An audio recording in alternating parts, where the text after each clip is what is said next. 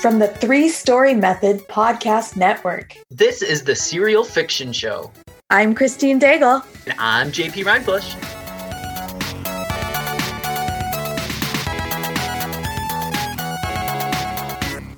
Welcome to the Reader's Serial Fiction Show. Today, we've got a monster hunter romance by LPM Sinclair called Crimson Steel. Mira has spent her life doing three things: killing monsters, drinking beer, and avoiding men. That is, until she meets a wizard who asks her to guide him through the wilds of Estendla, the largest swath of monster-infested land on the continent. Tenzin has a charm, a mission, and magic as strange as his manners. Tradition paints Crimson Steel hunters and wizards as enemies, but something about him makes her stony heart race. Which will ruin her life first, the monsters or her feelings? LPM Sinclair is an artist and author from Cincinnati, Ohio, where she lives with her husband, Kat, in a small forest of houseplants. A storyteller all her life, she focuses on character-driven stories featuring powerful women with awesome magical powers. A huge tabletop role-playing game enthusiast, she draws inspiration from the world she creates and participates in with friends to create works of fiction with lovable casts and sweeping fantasy worlds. And now a sample of Crimson Steel, Episode 1.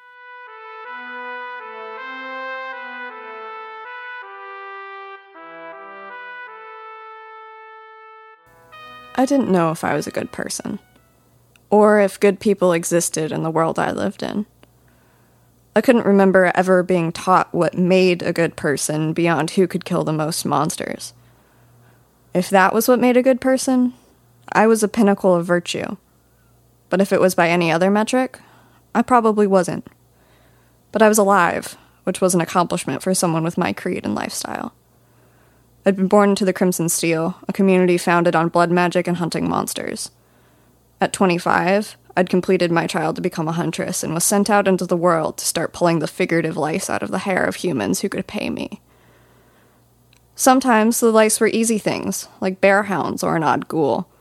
But other times I found myself staring down a deep beast before I realized I had not been paid enough to smash the bug. If I was ever a good person, though, that person existed somewhere between my fourth and fifth beer. After that, I tended to get a little combative. I was on 6 when a man sat down in the seat beside me in the dingy tavern that smelled like stale piss. "Do you kill bear hounds?" he asked in a gruff voice that matched his plain, dirty, home-woven clothes. I had to snort at the question. I'd killed my first bear hound when I was 10, 60-odd years ago. But he wouldn't know that I had that many years of experience. Like all Crimson Steel, I was frozen at the age I was when I did my trial, until the day I died in a fight. "We have 3 that have been eating sheep and chickens off our land," said a man beside him, one of the 2 who seemed to be there to hire me just as much as the one who had sat down. "And my horse," said a short man at his side, nervously wringing the brim of his straw hat. "And his horse. They're too close to the homes now, getting worried about it." "Do you have money?" I asked. 110 est, he said. I did the math. That was about 30 beers. Tempting, but not enough to waste my time. I could have chopped wood all day for about the same rate, and I didn't have to hunt down the wood. "I hope that's a down payment. Half now, half when you kill them and bring us proof." "The proof will be that they'll no longer be eating your livestock, no?" "I'll take $250 now." $220, he countered, looking back at the men behind him. $240, and I'll be done tonight and out of town by noon tomorrow. Out of town was the tempting part for them. As much as they needed us and cursed us for not being around when situations turned dire, humans never liked Crimson Steel members in their towns. They didn't need to know I'd planned on moving on anyway. Fine. He put 2 coin bags down on the bar, pulling another few coins from his pockets in the hands of the men behind him.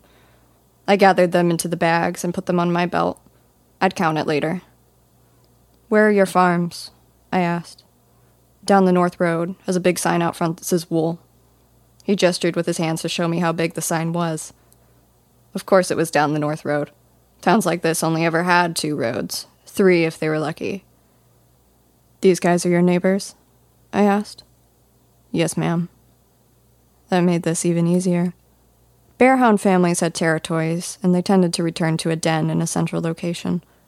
All I'd have to do is find the middle house and keep walking till I hit it. I drained my beer and hopped off my chair, walking out the door without a look back. The midday sun burned my eyes. My eyes were not as creepy as they were for show, their whites blacked out and my irises a glowing red that matched my magic.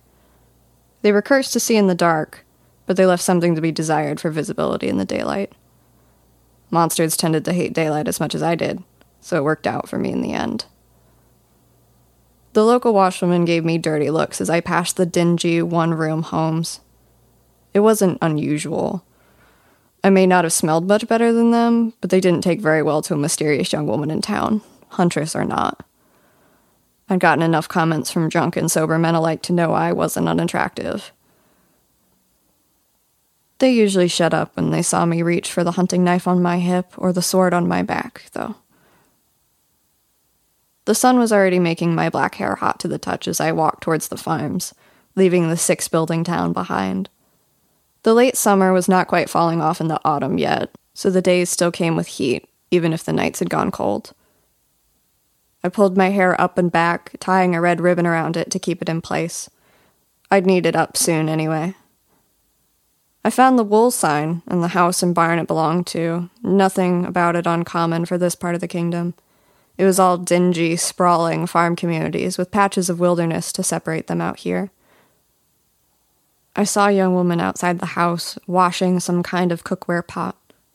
She hurried back inside when she saw me, and I heard the heavy lock go down across the door. Just as well. The wooded area on the far side of the field dotted with sheep behind the house drew my attention. A few hundred feet into the brush, I saw the hollowed-out pile of dirt the bearhounds had made into a home, pine needle bed and gnawed sheep bones included. I climbed a nearby tree to wait. Ambushing bearhounds was easy. They never looked up. They were likely out foraging in the forest before returning for a brief nap. After that, they'd be turning their attention to the farms for the evening. It was now my job to make sure they didn't get that far. The sun had fallen a few hours' worth when I heard the first distant, heavy steps.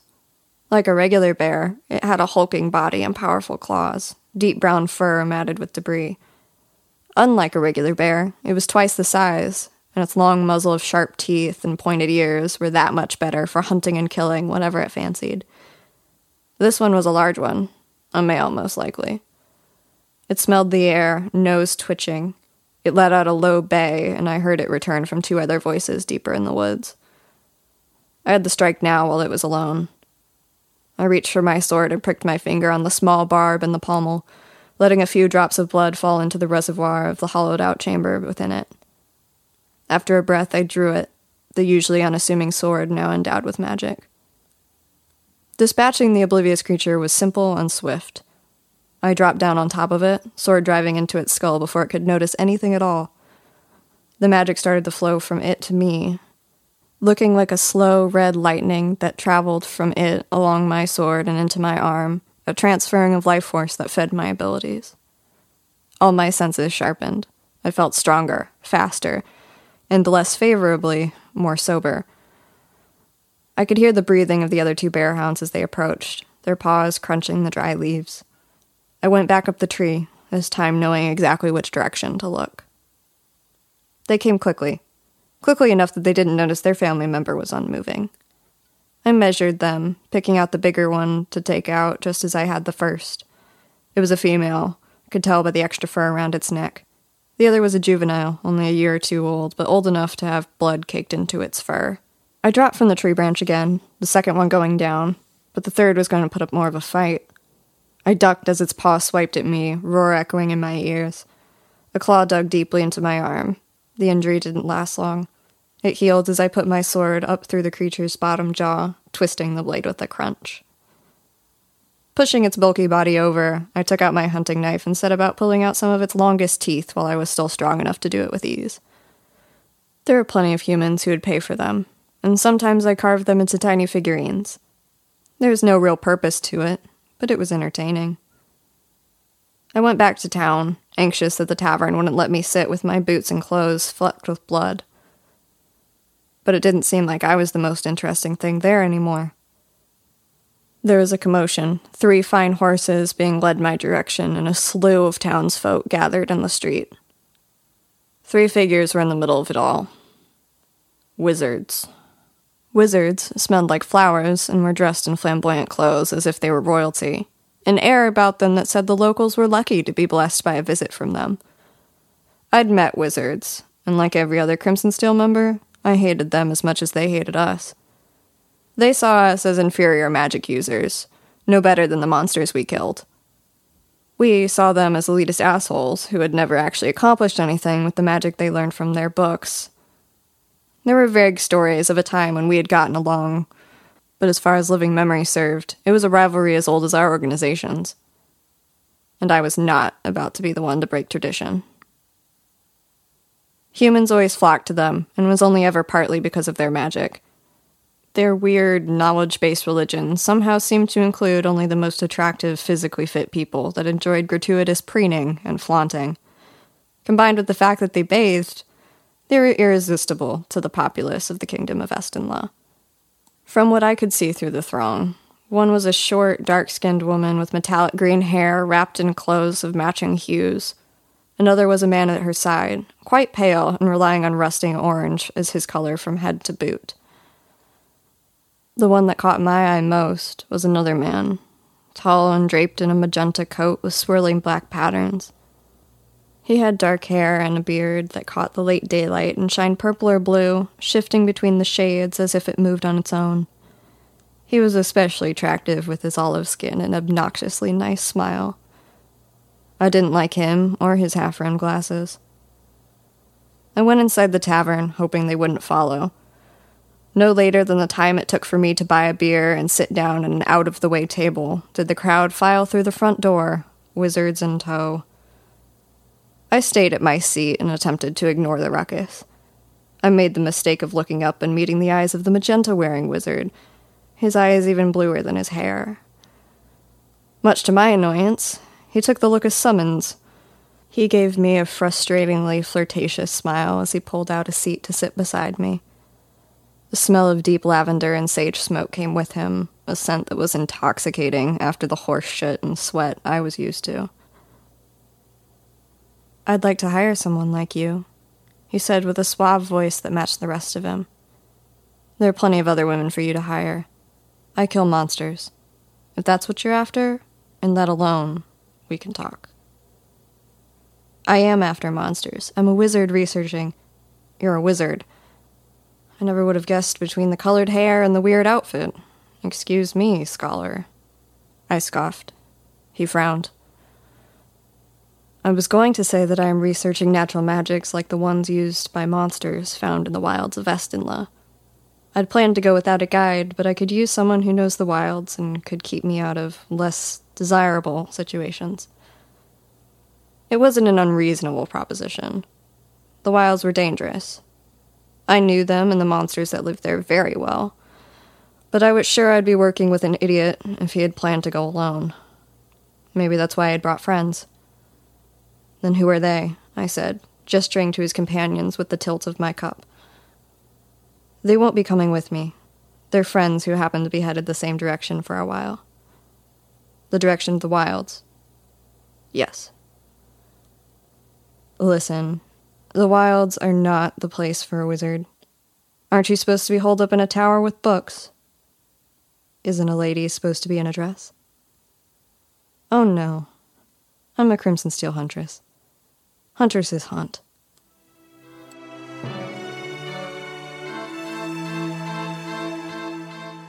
So, JP, before we talk to Interesting. our author, let's talk about Pro Writing Aid. Pro Writing Aid. You know what? One of the things that I love is that it shows you your achievements. And I love that it gives you this Wordle of like your grammar improvement. So you can see all of the things that you improved. It's like super motivating to me to look at all the improvements I've made in adverbs and verbs and commas and hyphens and all of that. So I love that they send that and they show how my style is improving. And the cool part is that over time, it's like there are less and less improvements that because I'm just becoming a better writer. So I love that part. I love it.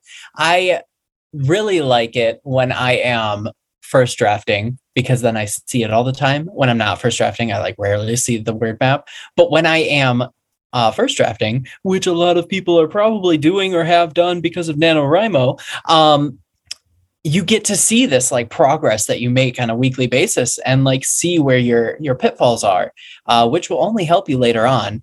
And it just shows you your progress. It's the coolest thing ever. I really enjoy getting those emails when I'm first drafting. When I'm not, it makes me motivated to make more words because then I feel guilty. I feel like I'm first drafting every day. I keep joking that serial fiction is NaNoWriMo every day. So I'm like, every day is NaNoWriMo for me. I'm not doing it because, I'm already putting 4 to 6K out a week into the world. So, but yeah, it's awesome. Well, that's because you're a monster. But thanks. I try. You're welcome. I'm glad you're a monster. But yeah, so Pro Writing Aid for monsters and people, prowritingaid.com, and use our discount code Serial20.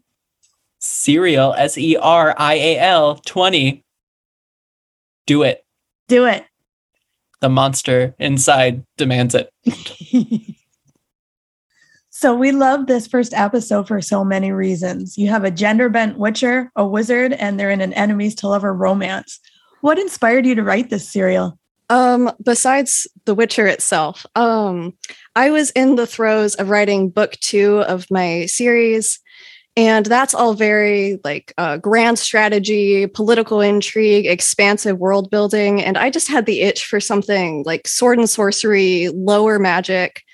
And I really like the idea of a more simple magic system and just making it about the characters instead of the worlds. I like to do very character-driven narratives instead of like grand worlds ending catastrophes, and Sword and Sorcery really did that. It has that kind of gritty feel, and that was really what I wanted to go, because my series is kind of royal glitzy. It has darker moments, but the first book was more on the sweeter side. And I just wanted them to fight. I just wanted just a little bit of conflict. So the enemies to lovers drew me in because I could have my tough, gritty heroine, Mira, and really turn up the conflict with them. So Tenzin is kind of a hotshot in the wizarding community, and she gets to take him down a peg just little by little every time, without them ever being, I don't know, a rude or abusive. That has no interest for me, but I like the idea of just a little bit of real world conflict and trying to get to know each other and overcome our biases. So I wanted to set it up with the premise of my monster hunter versus my magic user and how they figure that out and become a team. That's excellent. Do you want to quick give a little plug on your series? It is the Stardrop series. It's on Amazon. The first book is Stardropped Golden Sun. The next book is Stardrop King of Starfire. That's coming out in February. Fingers crossed for getting everything done. It's drafted. It's with my editor, but whether or not she likes it is always a toss-up. Oh, it is. That's excellent. I'm excited to read that. But I am curious about why your character in the serial, why she doesn't have the other half of her bloodbound pair. Is there more you can tell us without spoilers? Not huge spoilers. You will meet a character later in the series. I think, he comes in about episode 10, 15, somewhere in there. His name is Aaron, and he was her partner growing up.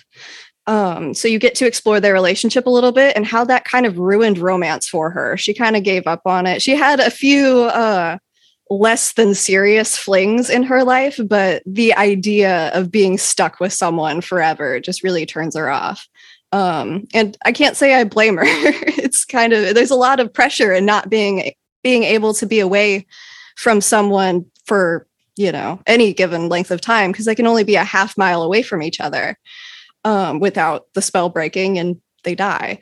There are some warning signs in place, of course, and I get into those later, but it it has a little bit of a sting for the romance side of things when you are constantly facing death and you have your life attached to another person, and you really have to be completely sure about that because you can't undo it. So it has some weight. Yeah, a year is a long time to spend with anyone. Yeah. So what's one thing about this story that you want listeners to know or to be excited about? I really, really want them to be excited about just the characters in general. I love these characters. My betas are in love with these characters. So far, early readers are in love with the characters, and they are my true focus. The world building's cool. I love monsters. I love writing the combat. But more than anything, I try to make this an organic growth for a relationship and not start it out with any insta-love or any, just sheer vitriol hatred, but kind of walk that line and have them figure it out and overcome some biases and do it while exploring a world. So, the characters are my favorite part. And I hope that people, when they read, are drawn to a character-driven narrative and like that. So I hope that they are excited for more books and more Tenzin and Mira this way. Definitely. I mean, from what I've read so far, I definitely am drawn in by those characters. So I would say, as a reader, that you are doing your job. Oh, good. But now I'm going to make you have to choose which is your favorite character, or which character are you most excited for readers to read about and why? Oh gosh. As much as I love my girl, obviously I tell the whole story from her point of view. I have to go with my wizard. He is full of so many layers, and there's so much in his past. He's 93. So by the time you learn that he's old, you realize that there's probably more going on in his life than just this little escapade. And as much as it is for research, it's also a character growth thing for him. So he grows a lot through the story, but he's a secret keeper. There are a lot of things that come to light later in the series about him as a person.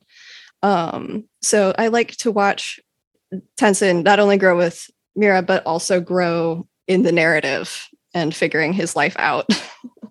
Well, he certainly makes an entrance in his magenta with his blue hair. Oh, he is a drama king for sure. There's not one line that I write for him that I'm not, how can I make this more dramatic? Or how can I make this description just a little bit more opulent? Because he is extra. Yeah, he is definitely a lot extra. So do you have a favorite romance trope? Is it enemies to lovers, or is it something else? Oh gosh, that's a hard one because I feel like everything can be done wrong and everything can be done right. I am a big fan of arranged marriage tropes, as you will see in my series.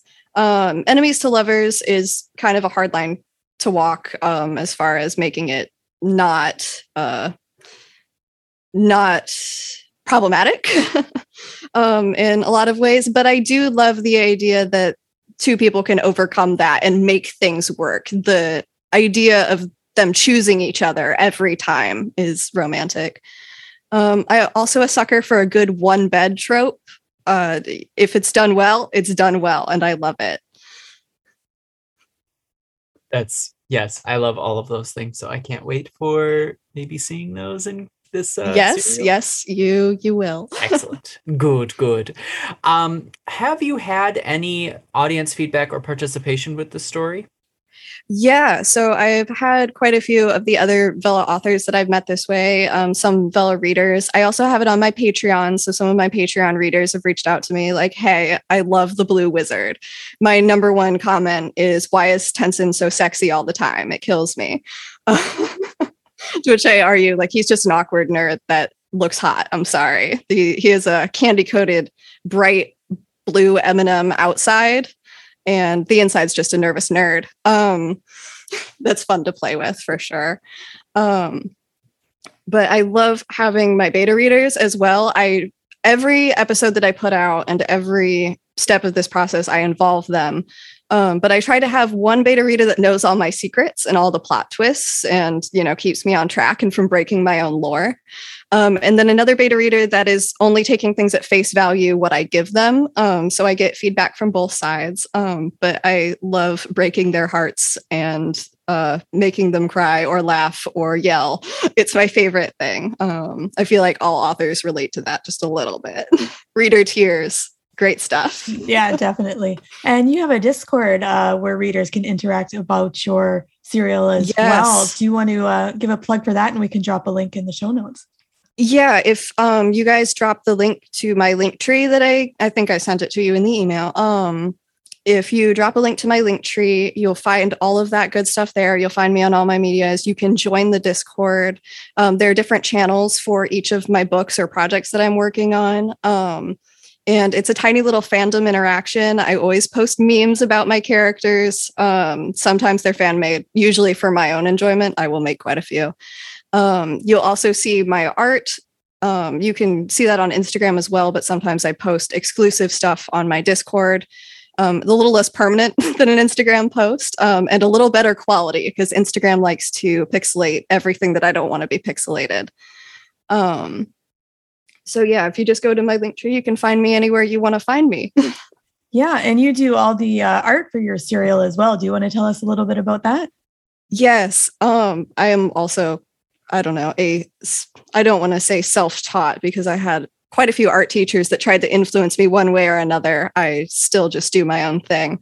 But I do all of my own covers. I do character art, usually of scenes that are in the serial, sometimes just cute, fluffy things. But it's a great way for me to connect to my characters and with my readers because they'll see a picture of Mira and Tenson and they're like, hey, I know those people. Or it'll be people that are seeing my account for the first time and they're like, ooh, I want to read about them. So it's a fun way for me to work on my stuff without writing. And it's a fun way for people to find and interact with my stuff. And I get the pride of knowing that the thing on my shelf when I do have print books is 100% my work, with the exclusion of my editor. Shout out to Maddie. But it is 100% my baby. And that is so satisfying. But I also, recommend cover artists to anyone who does not have that streak. I love that. I love that you're able to kind of intermix these two talents of yours and put them into one piece. That's really cool. I am curious, though. Tell us about your serials playlist. Oh, yes. I have Spotify playlists for my different works. One for my series, obviously, one for my serial. The playlist is, of course, largely Witcher inspired. It's just the exact vibe that I was going for when I started writing this. And I have Henry Cavill in leather to thank for my motivation to write the version of this that I have. He was a great source of inspiration and eye candy. But I have playlists for everything, so it sets the mood, and I have readers that like to put it on when they read it, and that makes me happy because I like to put it on when I write it. So speaking of The Witcher, is there any other media or books that inspired you to write in this genre? Oh, gosh.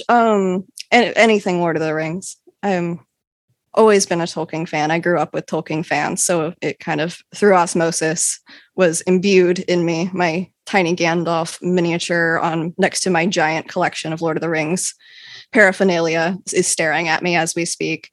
So that's the gold standard for fantasy as far as anything. I also wrote short horror for a while, so the idea of writing a monster hunter and being able to bring in those roots of like that, the grittier monsters and that grittier fear and that balance of fight for your life made me very happy. So any kind of horror that I have consumed in my lifetime has definitely been an influence in my writing in general.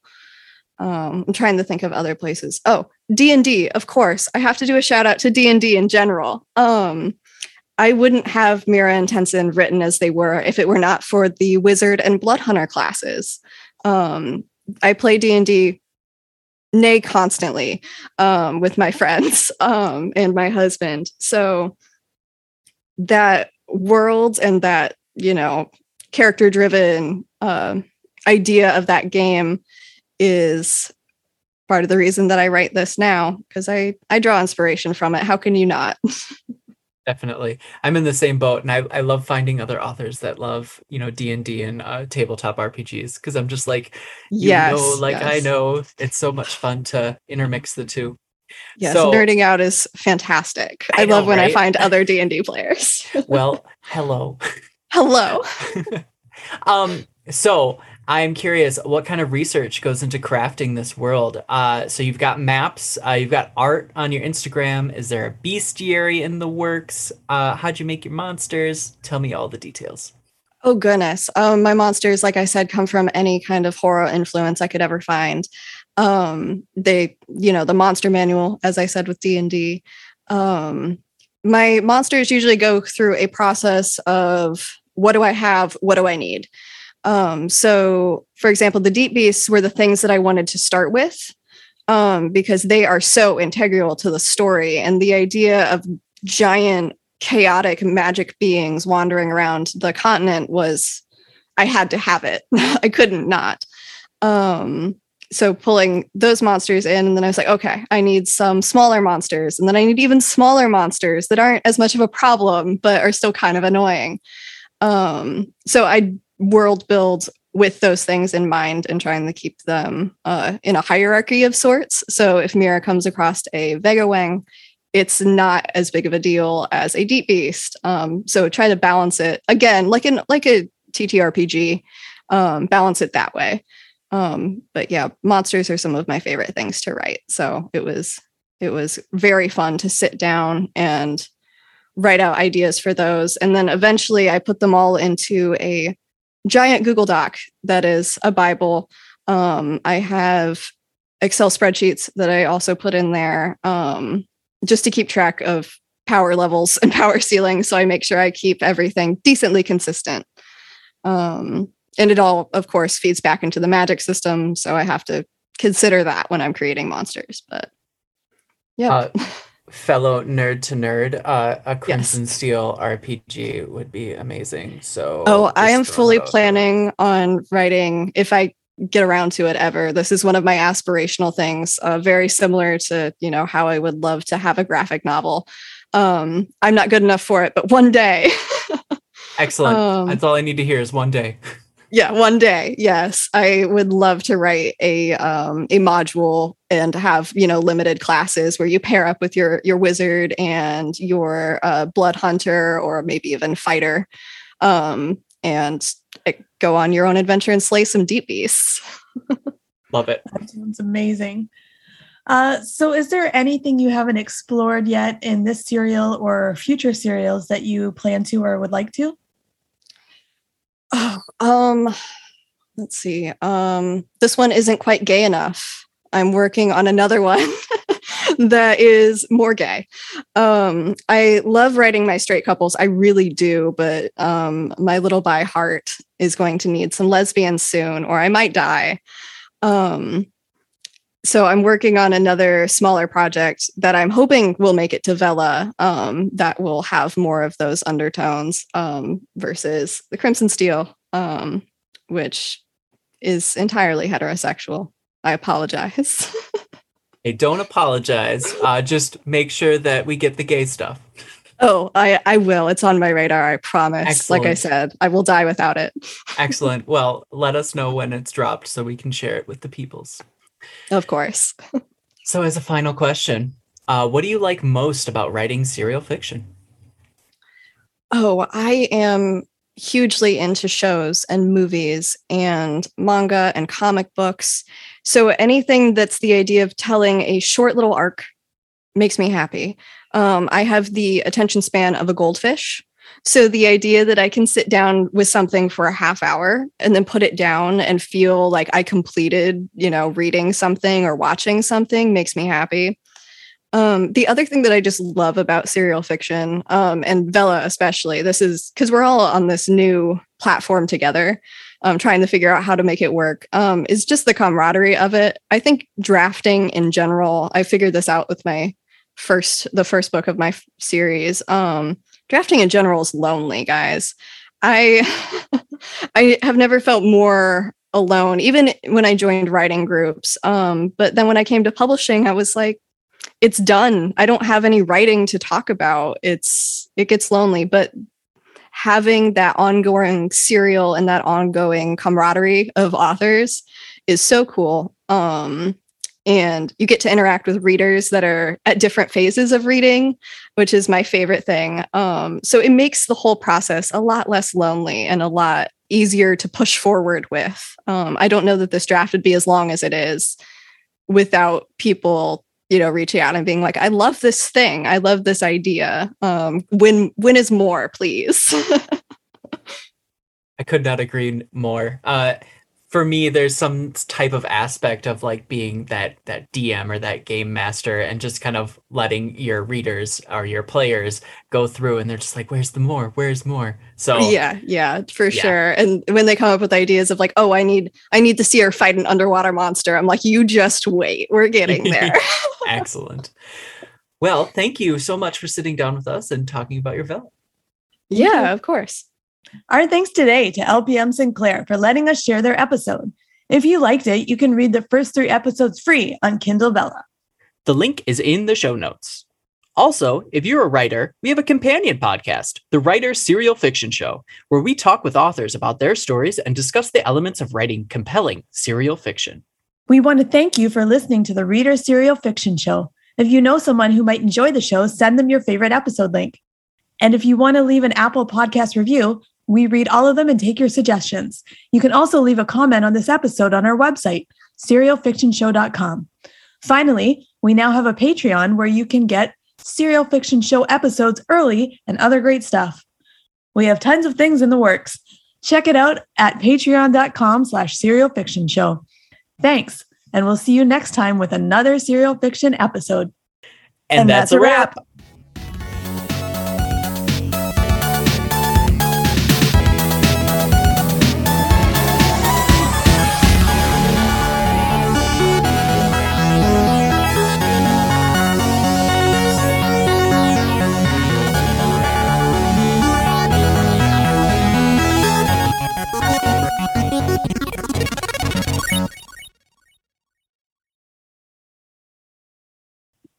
It's like quick and it's going to take me like a hot minute. I'm going to sing Queen for you.